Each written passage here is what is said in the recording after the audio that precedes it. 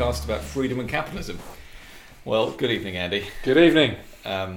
I suppose we're going to have to talk about the topic of the moment, coronavirus. I'd forgotten all about that. Well, for our listeners, certainly, that's why you're wearing a ridiculous mask.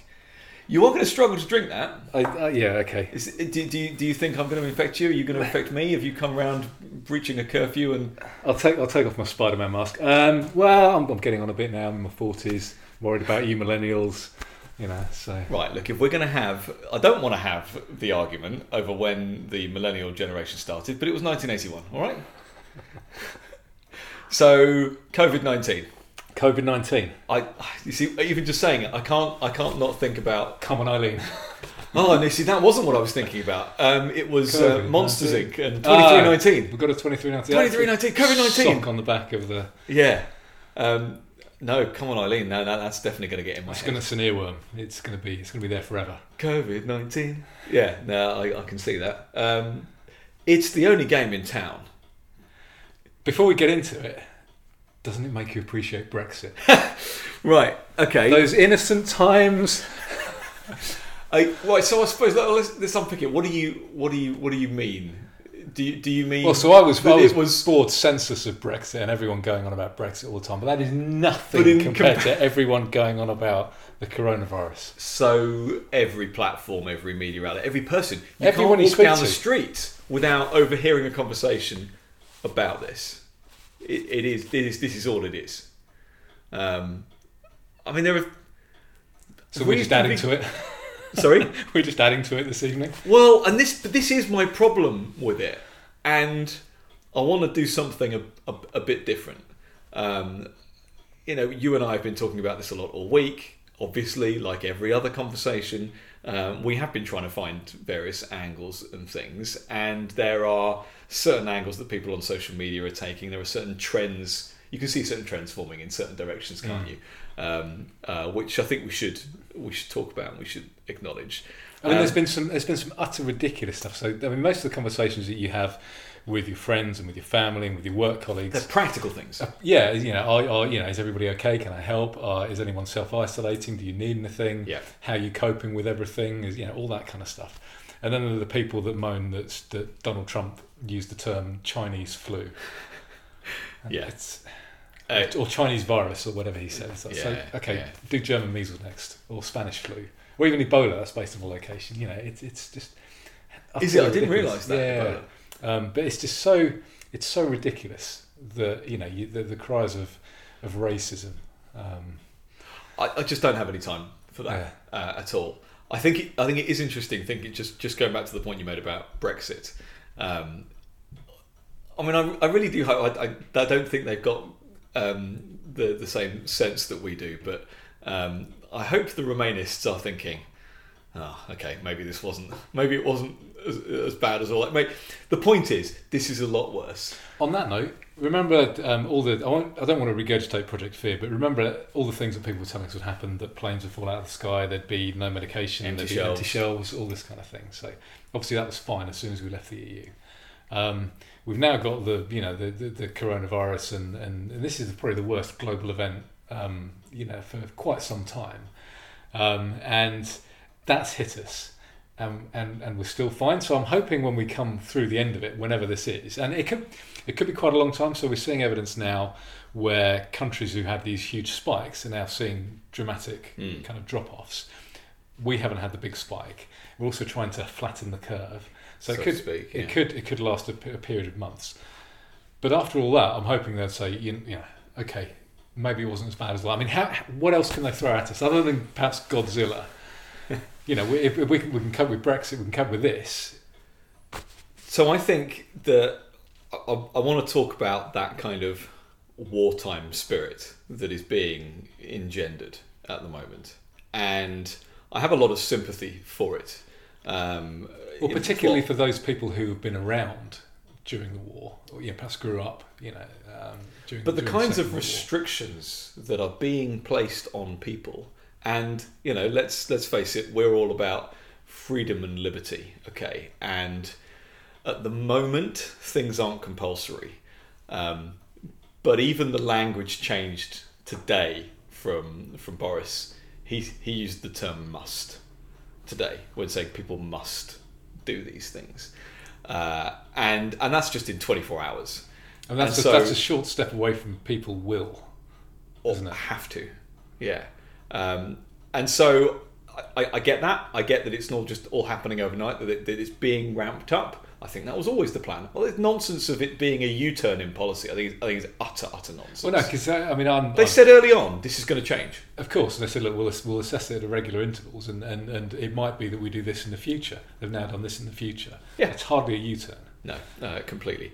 But the idea that this is the largest thing that the government has done in a generation, in multiple generations, since the war. But you compare it. You say global events, and there are fewer things that could be defined, I think, as a global event.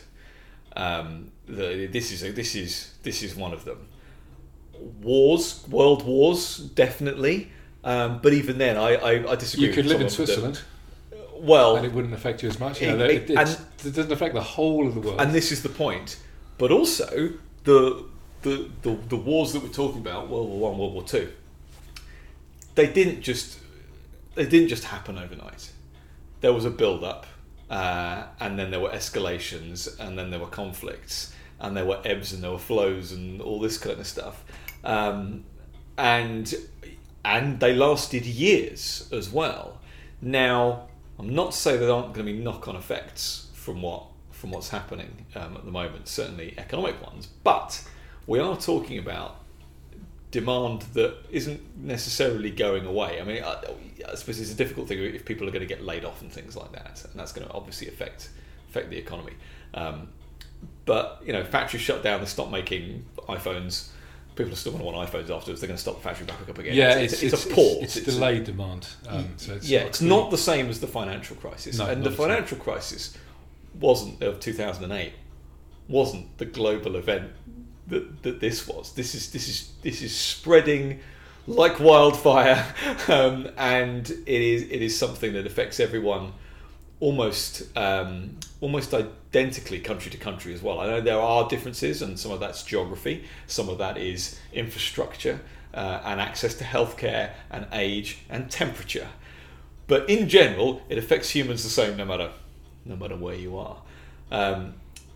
But it is striking, I think, that the Borises and the Sunaks, Commander Sunak is standing up, talking about this being, we'll do whatever it takes. This is like war. I mean, I remember going back to when we had first voted to leave the EU, and people like David Davis, who was then made Brexit secretary, were trotted out on the Today programme, and being challenged on, can the civil service do this? Can we actually do this project? He's like, well, we managed to do 2 world wars. I think we can do this. And at the time, there were all of these projections and accusations of it being this humongous job that was going to cost the earth and all this kind of stuff. And obviously it didn't, even though for 3 years it's been dragged out.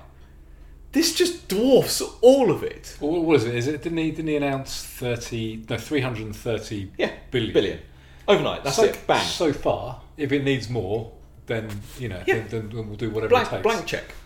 Blank check. I mean, what if it goes up to $1 trillion? It's an incredible amount. And so we'll stick with the war analogy for a bit. A conversation I had with my wife was, and obviously she knows that I'm all about not state control. But so we debate this stuff. She's much more centrist, but she gets it. And I came up with the view. I said, well, look, I'd rather the government spent to do this than spent to fight a war.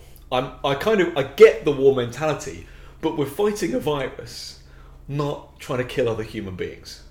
So if I can get on board with anything, it's get on board with the action necessary. Yeah, so moral relativism, killing a virus is better than killing a human being, for sure. Yes, exactly. But I suppose now what we need to do is start unpicking the state interventions, and I think it's worth talking about the state interventions globally, not just the UK stuff, and what we think they'll achieve, and what negative effects we think they'll have. The Fed dropping interest rates. The Bank of England did the same thing. Stock markets tumbling. Now is the time to buy stocks. This is that once in a generation opportunity where the likes of Apple have lost 25% of their share value. I'm no expert, but I don't think that was a specific bubble that burst. I think within a year, 2 years, or maybe even 6 months, those share prices are back, because it's not going to be as bad as everyone thinks, because demand's going to pick up again, jobs are going to be resumed. It's going to take some time. I'm not saying it's going to happen overnight, but within a reasonable amount of time, it's going to carry on. Yes, certainly companies like Microsoft, like Apple. I probably wouldn't buy Laura Ashley shares today. No, but there certainly are going to be some bargains. Do you think so? I get the feeling that what government wants to do is press the pause button on the economy. It's and obviously levelling up now out the window.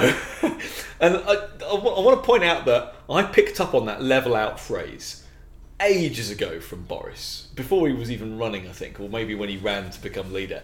And I remember having the conversation with you. We did it on a podcast and said about the gaming analogies and all this kind of stuff. Leveling up is now a thing, isn't it? It's now that's the phrase of, well, it was the phrase of the moment. I think that's been kind of put on the back burner. But I get the impression that they will spend and do anything in order for people to basically put the finger in their ears and get through this period of time and just pick up their job where they left off. Everyone's going to just buy all the same things, sell all the same things. Let's just pretend it didn't happen. Is that kind of impression you get from these announcements? I mean, they're still coming. We haven't had everything yet. Yeah, I mean, it'll never happen. It's no, I know, but you can't. It's crazy to even think about that. I mean, I don't think you're wrong. I don't disagree at all. But that's the desire. Of course it is. Yeah, but I think they know it's not possible. But I think that's what they're trying. But the amount, I'm just the amount of money that they're pledging. I mean, where is that going to come from? Yeah. Well, your kids. My kids. Yeah, totally. No, this is it.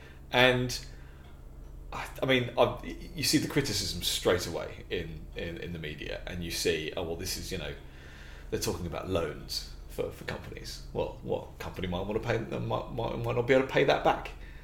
Well, then the company folds. Then I mean, it's up to you. If access to capital for liquidity is what you need, then you were going to do that anyway with a different circumstance, an event that only affected you. So I think that's a slightly odd argument. I think most businesses would be quite happy to borrow at very, very low rates in order for them to survive, if it meant only for a very short amount of time. But it's somehow like the money has to be given for free, but yet the money has to come from somewhere, and it is that classic magic money tree argument now, isn't it? Where these are the times. This is why we have a printing press, Nick. This is why we print money and just give it to the banks. Yeah, it's you talk to the socialists. That's exactly that's exactly what. So we should just devalue. I'm not asking you. I'm saying. I mean, they would never admit that it would be devalued as a currency, but they would certainly advocate for the physical act of increasing the money supply. So there's two sides to this. I think we need more state, and this is the only possible way that this works.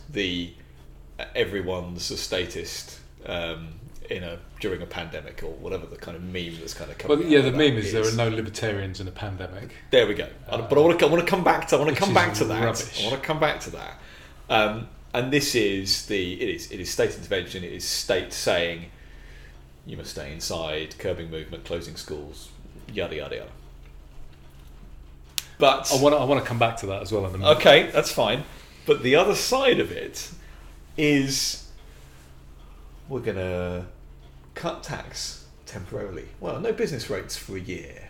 We're going to basically ignore the regulations surrounding restaurants becoming takeaways, etc., etc., etc. Because these are burdens for businesses and we need to get them out of the way so the businesses can survive. Hang on a minute. I know. Is that not everyone's a libertarian during a pandemic? That's a good point. So, but things like so IR35, yes, which has been the bane of my life for months now.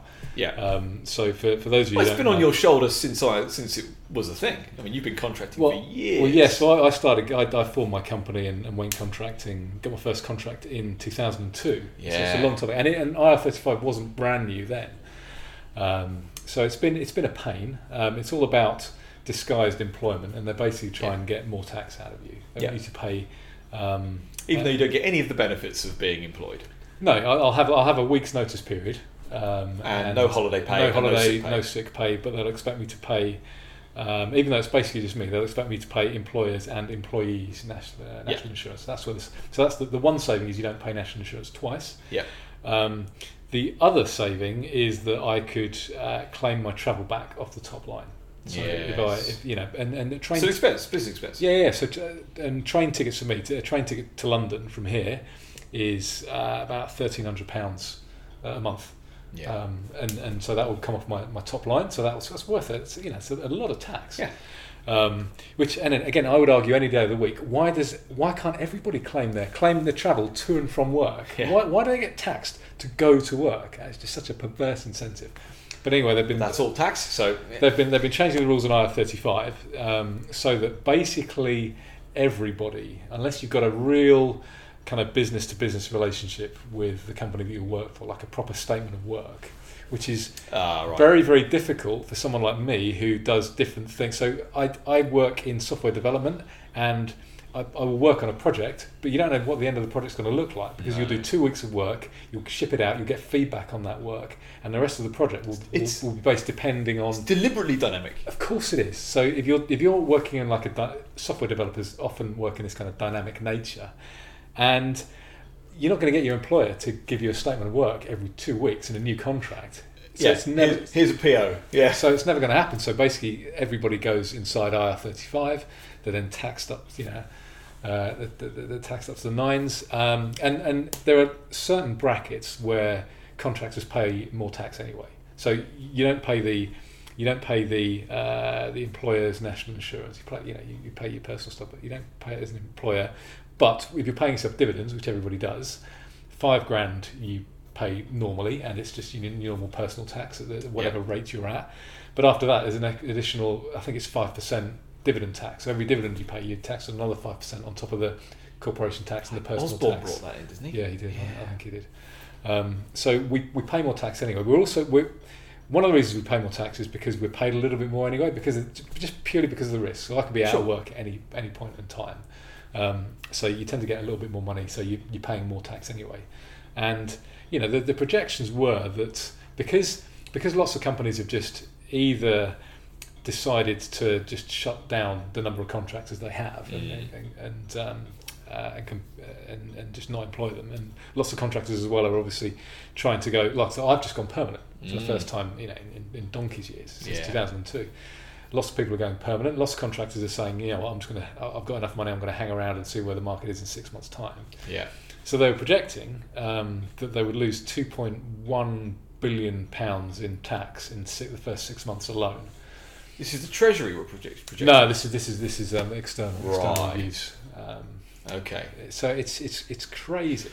But that's now been canned for a year. That's been canned because it gets in the way of business, and but hang on. If it's a bad thing for business now, is it not going to be a bad thing for business in a year's time? And so this, I've been... Sorry for my rant on that. No, that's fine. And I have been... My general concern about all of this was we were just proving... That's maybe a bit too general. But we were showing that less government could be a good thing with leaving the European Union. and less regulations could be a good thing, and etc., etc., etc. And obviously, I held out absolutely no hope on this Boris Johnson government for not increasing those things at home. But it was a way of showing that the establishment structures could be broken down in a way.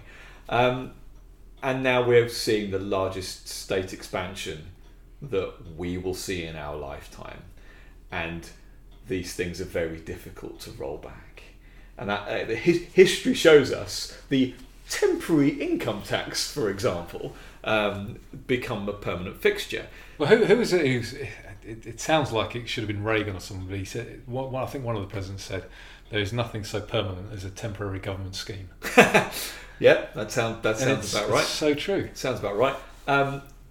But I wonder how the politics of this is going to play out. Now, I think at the moment, I don't remember you squirreling them away down there. I've done it again. Right, for our listener, some glasses are appearing, and what have you brought today? This is a new expression of singleton that I found. I can't remember what it's called. The singleton of Dufftown. It is, yeah. So. Very nice. Thank you very much. Carry on, I didn't wish to disturb your train of thought there. Well, you did. What was I talking about? I don't know. We were talking about, I think it was something about COVID-19. Well, obviously it was that. And it was nothing so permanent as a temporary government scheme. Yes. So... Your health? Cheers. Lots of state interventions now. Lots of talk of money being thrown at people, and obviously it's to help people with their rent. It's to help people stay employed. It's loans. It's stuff like that, and it's the emergency powers that are getting passed, in order to do certain things.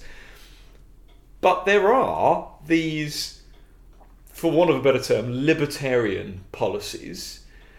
The removal of a tax for a period of time, the deferring of IR35, things like that they are saying specifically is to remove burdens. Do you think it'll be difficult for them to add them back? Or, this is all politics, all of it. But what are their reasons going to be for saying, it's okay now, business can handle all these burdens now? How do you say that? How do you articulate that? How is Boris? Boris is a good communicator. How does he say, don't worry everyone, I'm going to tax all the businesses again? Because we need to, he's going to do his thing with his two hands again, and he's like, business in one hand, we've done our best and we've supported you during this difficult time, but now we need to pay for the amazing public sector that he does. He's like fist pumping with his other hand, and he'll talk about it. It's like we need to pay for this stuff for our first class, world class, second to none that were there for public services that were there for you during this difficult period. You're right. And think, they're going to hold this over us now for decades, aren't they? Of course they are. And they think about, they dropped VAT, didn't they, to 15%, and they had no qualms about not just reinstating it to 17.5%, but then whacking it up to 20% again afterwards. They won't worry about that. They will be seen to. We now need the large corporations to pay their fair share, because they were supported by us during this difficult time. They were supported by you, ordinary taxpayers. It's now time for them to pay us back. It's so false, isn't it? It's so false. You can see it already. I'm squirming, but I think you're absolutely bang on. And I think actually, if ever there was an excuse for, I'm projecting for him now, but Boris's mythical 50-50. I think that's what he's been aiming for anyway. But now, you can just see 50 to have someone like him come out there and say, this just shows that it needs to be 50-50. I'm not asking for 60-40. I'm not saying it should be more. These both need to work in harmony in all the same ways that you're saying there. Perfect equilibrium. The perfect balance. The ultimate centrist. And that scares me.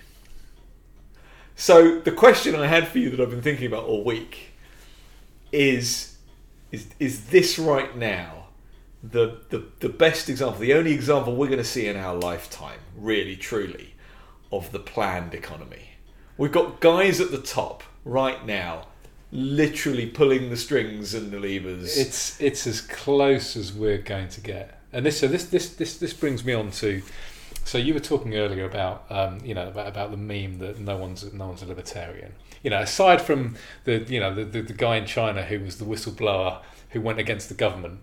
And can I just say for a moment how much I am absolutely hating all the stuff on social media that is all about how amazing the Chinese are.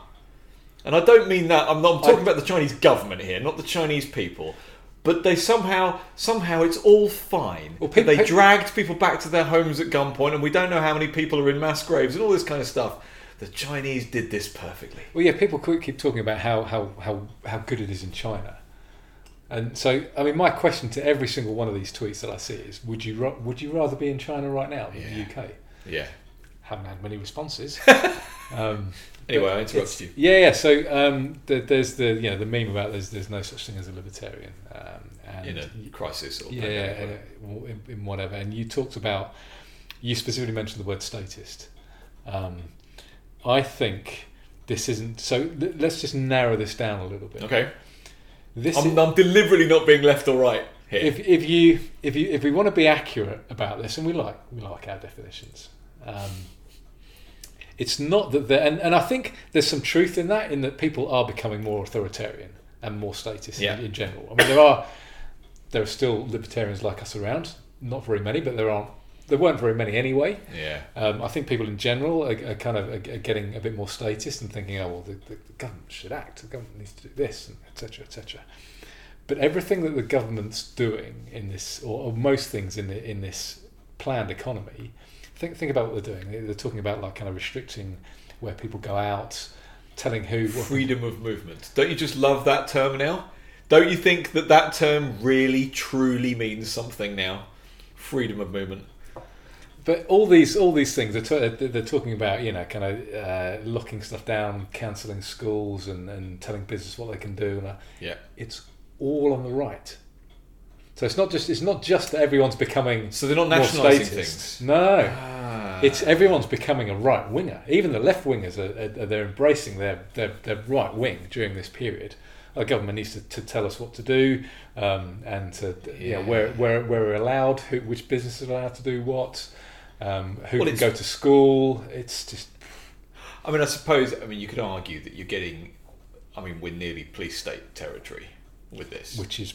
That's the left and the right. That's why I say it, and we've argued before or discussed before at least that there are absolutely elements of leftist communist regimes that, if by our strict definitions, are right wing. I mean, so you get to the stage where the only differences are the quality of the uniforms. I think between the left wing and the right wing secret police and the police state. That's probably the only difference. I think that's fair. But do you see what I'm saying? Though? It tends to be more stuff that's getting pushed to the right. I think that's right. It is authoritarianism, but it is around telling you what to do. It's regulation. It's or the removing of it temporarily. I mean, that's the weird thing. The weird thing about it. So Corbyn's going to have to self-isolate for 3 months from the weekend. He's got to be. He's 70. He's got to be in 70, isn't he? Well, 71 now. Right. That's funny. But okay, so how many politicians? He can't not do it, can he? No. He can't turn around and say, "Well, I don't think," because otherwise nobody else do it. He can't. He is stuck. So how many politicians are in their 70s? There must be quite a few. What about the Lords? The House of Lords? They're ancient. So did you see any shots of PMQs today? So this is no. On Wednesday. So PMQs basically only the people that asked a question. They're all spaced out. It was unlike any PMQs you've ever seen. I didn't watch it. I've just seen the photographs, and I know that's how they set it up. With this close to them not, the Commons not meeting. I mean, the Lord certainly is a tinderbox for this. But I think I'm right in saying that. And here's another history in the making thing. The budget got waved through without division. Really? There was no vote on the budget. I guess that's That's because they. So even to spend so much money. Well, yeah, and even the left wingers. If you don't pass the budget through, you can't take income tax, can you? So you can delay it for a bit, but we've only got a couple of months before we can. If you don't get that through, I mean, they'd have found a way, but under the current law. But oppositions oppose. They do, but oppositions don't want the government to stop taking income tax. So why? Yeah, that's not a good enough argument, is it? Because the opposition always votes down the budget. I think they. Why didn't they oppose it? They're in the minority. Why didn't they oppose it? I think they were scared of not enough Tories being either fit and well or there or whatever, and they just want to get this through so that government continues. Government continuing and the establishment continuing trumps everything. Politics. It trumps everything. But this as long as the system continues and we get another shot in 4 or 5 years' time, this budget doesn't matter. Just get it through. Make sure that the whole government, the whole system doesn't collapse. But this is why this is different. Later. This is why this is different, though. You look back at 2008, and I remember vividly. The Tories were already doing quite well in the polls. You got Cameron and Osborne in their kind of ascendancy. They were doing very well until the crash, in which case they took a bit of a dip, didn't they? That was the thing that kind of brought Gordon Brown back up. Because you remember he was like moping around like a man who looked like he knew he was defeated. Yeah. Suddenly there's the credit crunch and the world crisis, and he's happy days again. But Cameron took the political decision to back the bank bailouts. Yes. Okay. And I'm comparing it to now. Yeah, I'm comparing it to now as we'll let you wave this through. Because politically, I didn't want to be seen on the wrong side, and I think they are establishment figures more than anything else. Yeah, and I think I think it's exactly the same now, for basically the same reasons. But it's easier because, in fact, this is easier for all of them, isn't it? Because this is the equivalent of an inanimate object. There are no people involved. You can't blame the greedy bankers. You can't blame the greedy corporations. You can't blame greedy individuals. This is so cut and dry. Why would we need to vote on it? This is spending because something nobody can control. I mean, normally what would happen is threatening it. So normally what would happen is the opposition would oppose and say, regardless of how much it was, you're not spending enough. Yes, that's what I'm saying. That's the point. That's the point. That would be. But they didn't even do that. But they didn't even do that. They haven't even come out and said, we think this is only half measures, we think it should be more. Just waved it through. Yeah. It's because I think they're probably a little bit scared of the establishment kind of losing its grip on stuff. So that's just we need to keep this going. This system that we've got where we have control for a few years and then you have control for another few years and then we get it back again. How important is democracy at the moment? Now, I know you and I, or no, I'm asking that in general terms. Because there's no such thing as a Democrat in a pandemic. Is that where you're going with this? I'm kind of saying that mainly because Sadiq Khan's in for another year now without a vote. All the local councillors that were supposed to be voting very soon as well. I'm assuming it's coming up April, May time. Yeah, they've been cancelled. The local election has been just been deferred for a year. But that's just so. What, these rules don't matter anymore? No, they don't. It's again, it's the establishment above everything else. Yeah, and this is why I hate it when people just invoke democracy, and they invoke democracy when they're talking about free speech and stuff. It's like, what the hell has that got to do with anything? So okay, no, I haven't been on Twitter and listening to the media as much recently, but with all these elections getting cancelled or postponed or whatever, I haven't heard Brendan O'Neill bang on about it. And normally he's the first person. He may have done. I've seen of his stuff is in support of the government response and saying that people criticising it are daft, basically. But you're right. This is one of his. It's one of his things. Normally he would jump all over this. Yeah, we should have a look. But I haven't been reading any of his stuff recently. But it does show that it's just a veneer.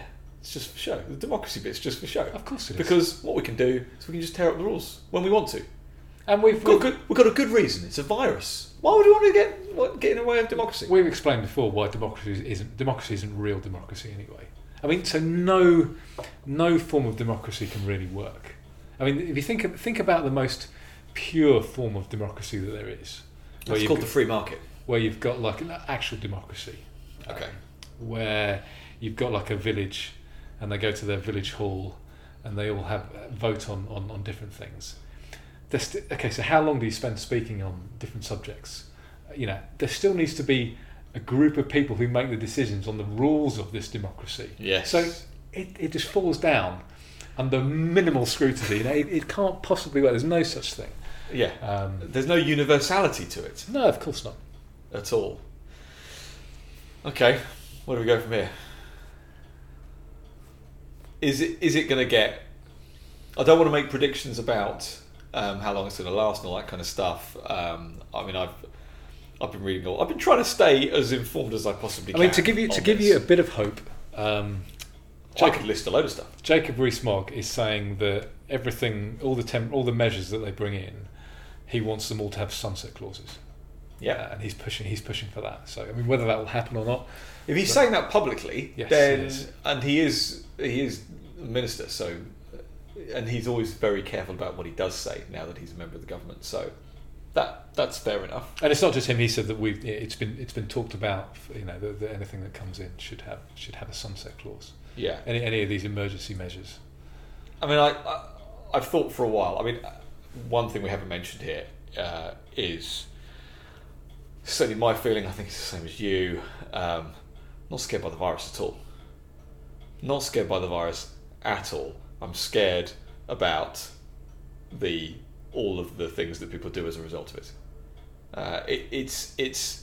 It does seem like a lot of madness for me at the moment. People are acting crazy, and I suppose that's an angle we could take to talk about, is the people fighting over loo roll in the shops. Do you know why that started out?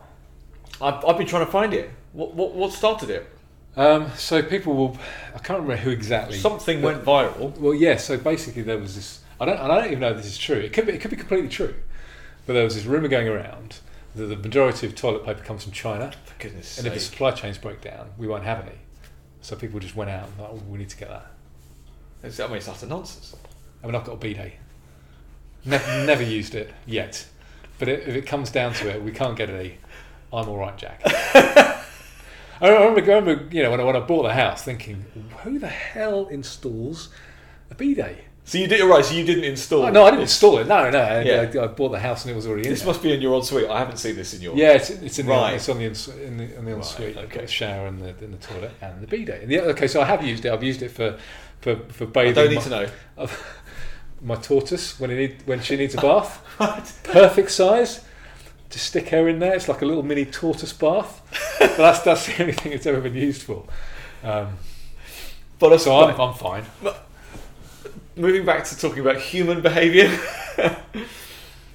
what do you feel about the arguments that I think are being made about psychology and human behaviour, and everyone's being greedy, and this is why you need the state, because individuals are greedy and they'll push over the granny to get the toilet roll and all this kind of stuff. And the problem is that is literally happening. I have examples of things that people have told me from this morning in shops where people are being close to violent with each other in order to just go about their shopping. So Julie was she was chatting to a friend of hers who's a wheelchair user as well, and I think he went to Tesco's, and people were like kind of pushing and shoving, and it was crazy. It's happening. Julie, this is going to make us sound middle class, but Julie went to Waitrose this afternoon. Fine. I mean, the stock, there wasn't an amazing amount of stock in the shelves. Yeah. But everyone was calm. Everyone was relaxed. There was, So costs a bit more, but the loo roll shortage thing had already started. But last Monday, a week and a half ago, when it was all, what are people doing? This is just ridiculous. But literally the only shortage was toilet paper. And nobody was talking about any of the stuff they're talking about now. It was still not happening here, really. And I got, it was Monday morning and I was working from home, and I got up and just kind of went, I'm gonna go and do some shopping. Some panic buying. No, this was pre-panic buying.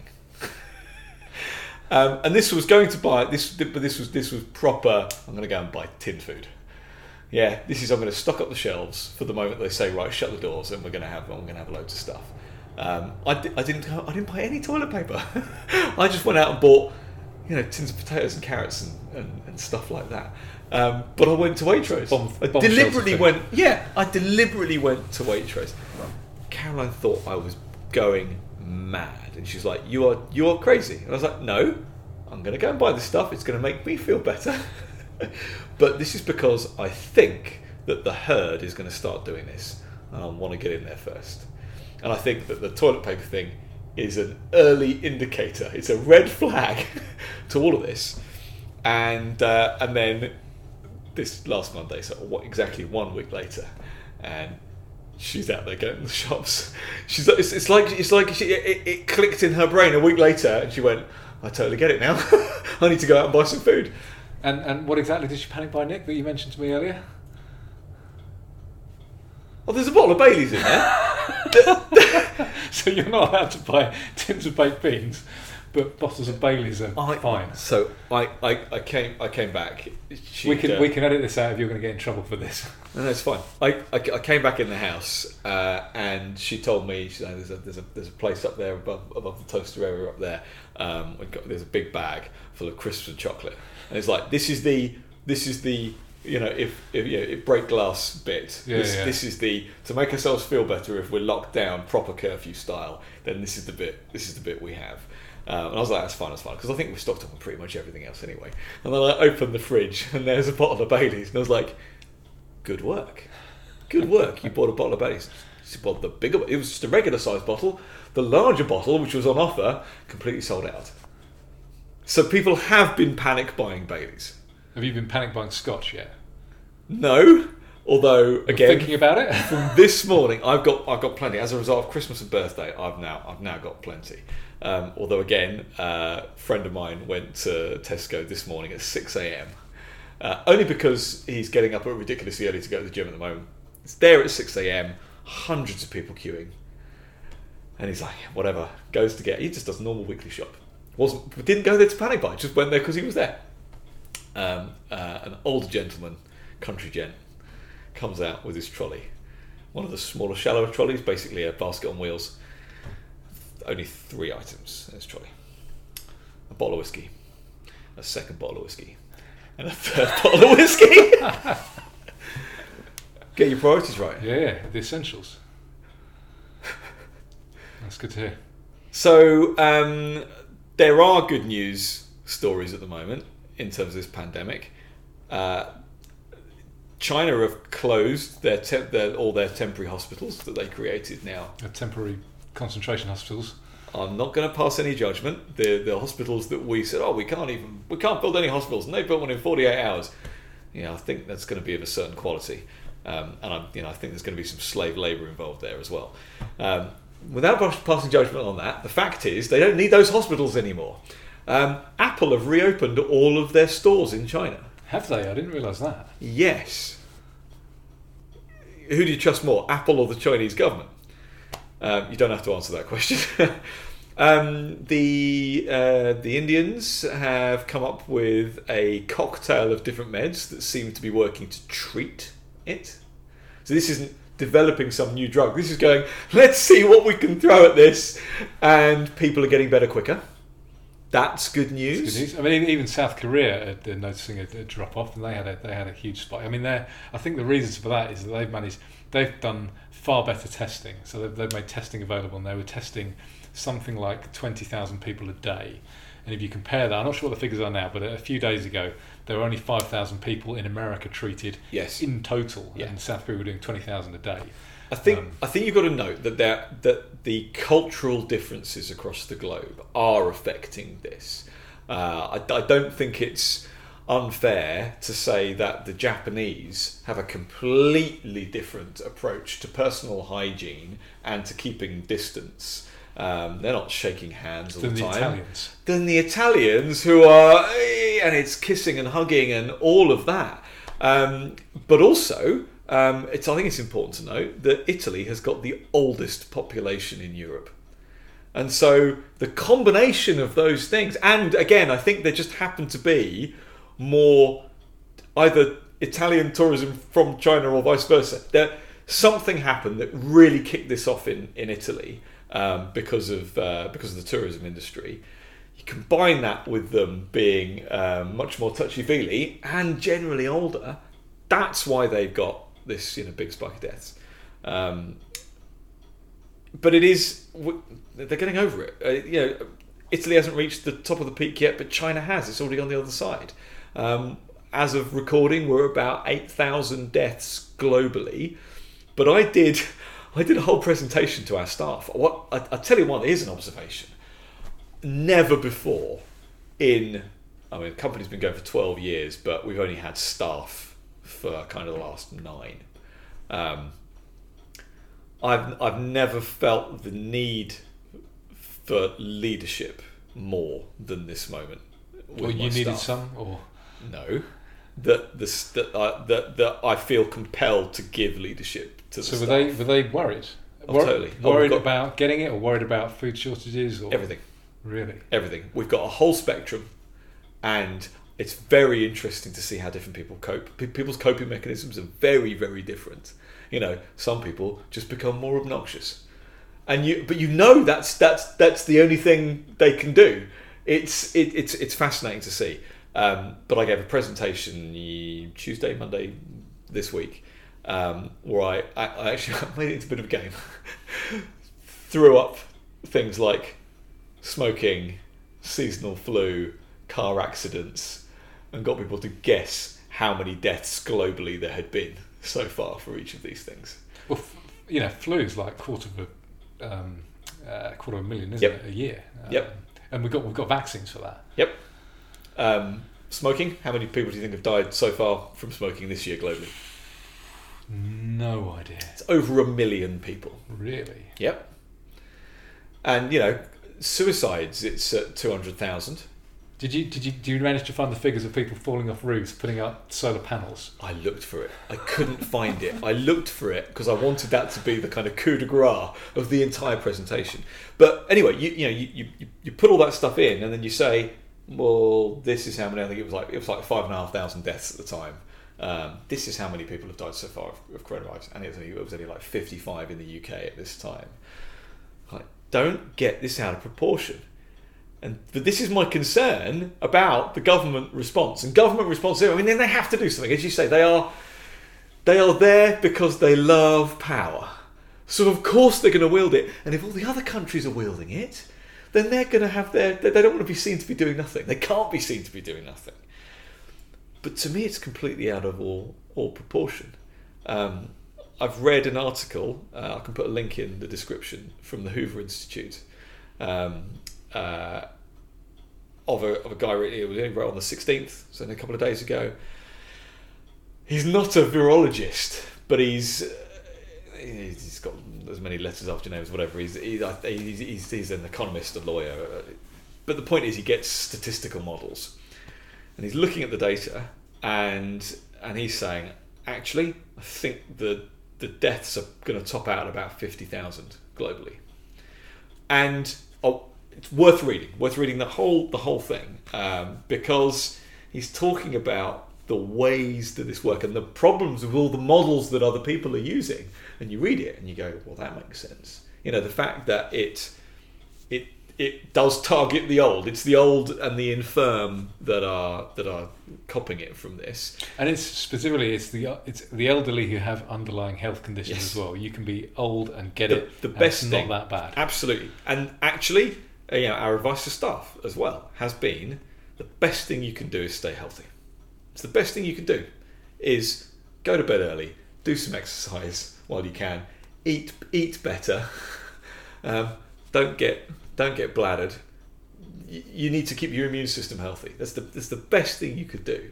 But the death rates for the under 60s are tiny, absolutely tiny. But I had to give this presentation to staff because they're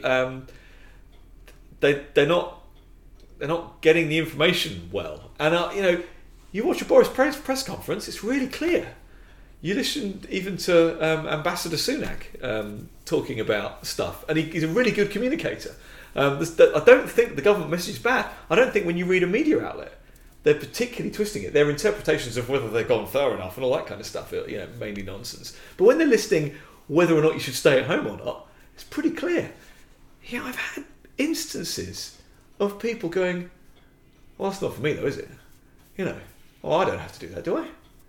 Yes. I mean, look, do what you like. This is guidance. I'm all I'm doing, and all I've been doing as a business leader, is conveying the messages, trying to convey them as clearly as possible. I'm not saying you should do this, but at the same time, I've got to look after the entire workforce here.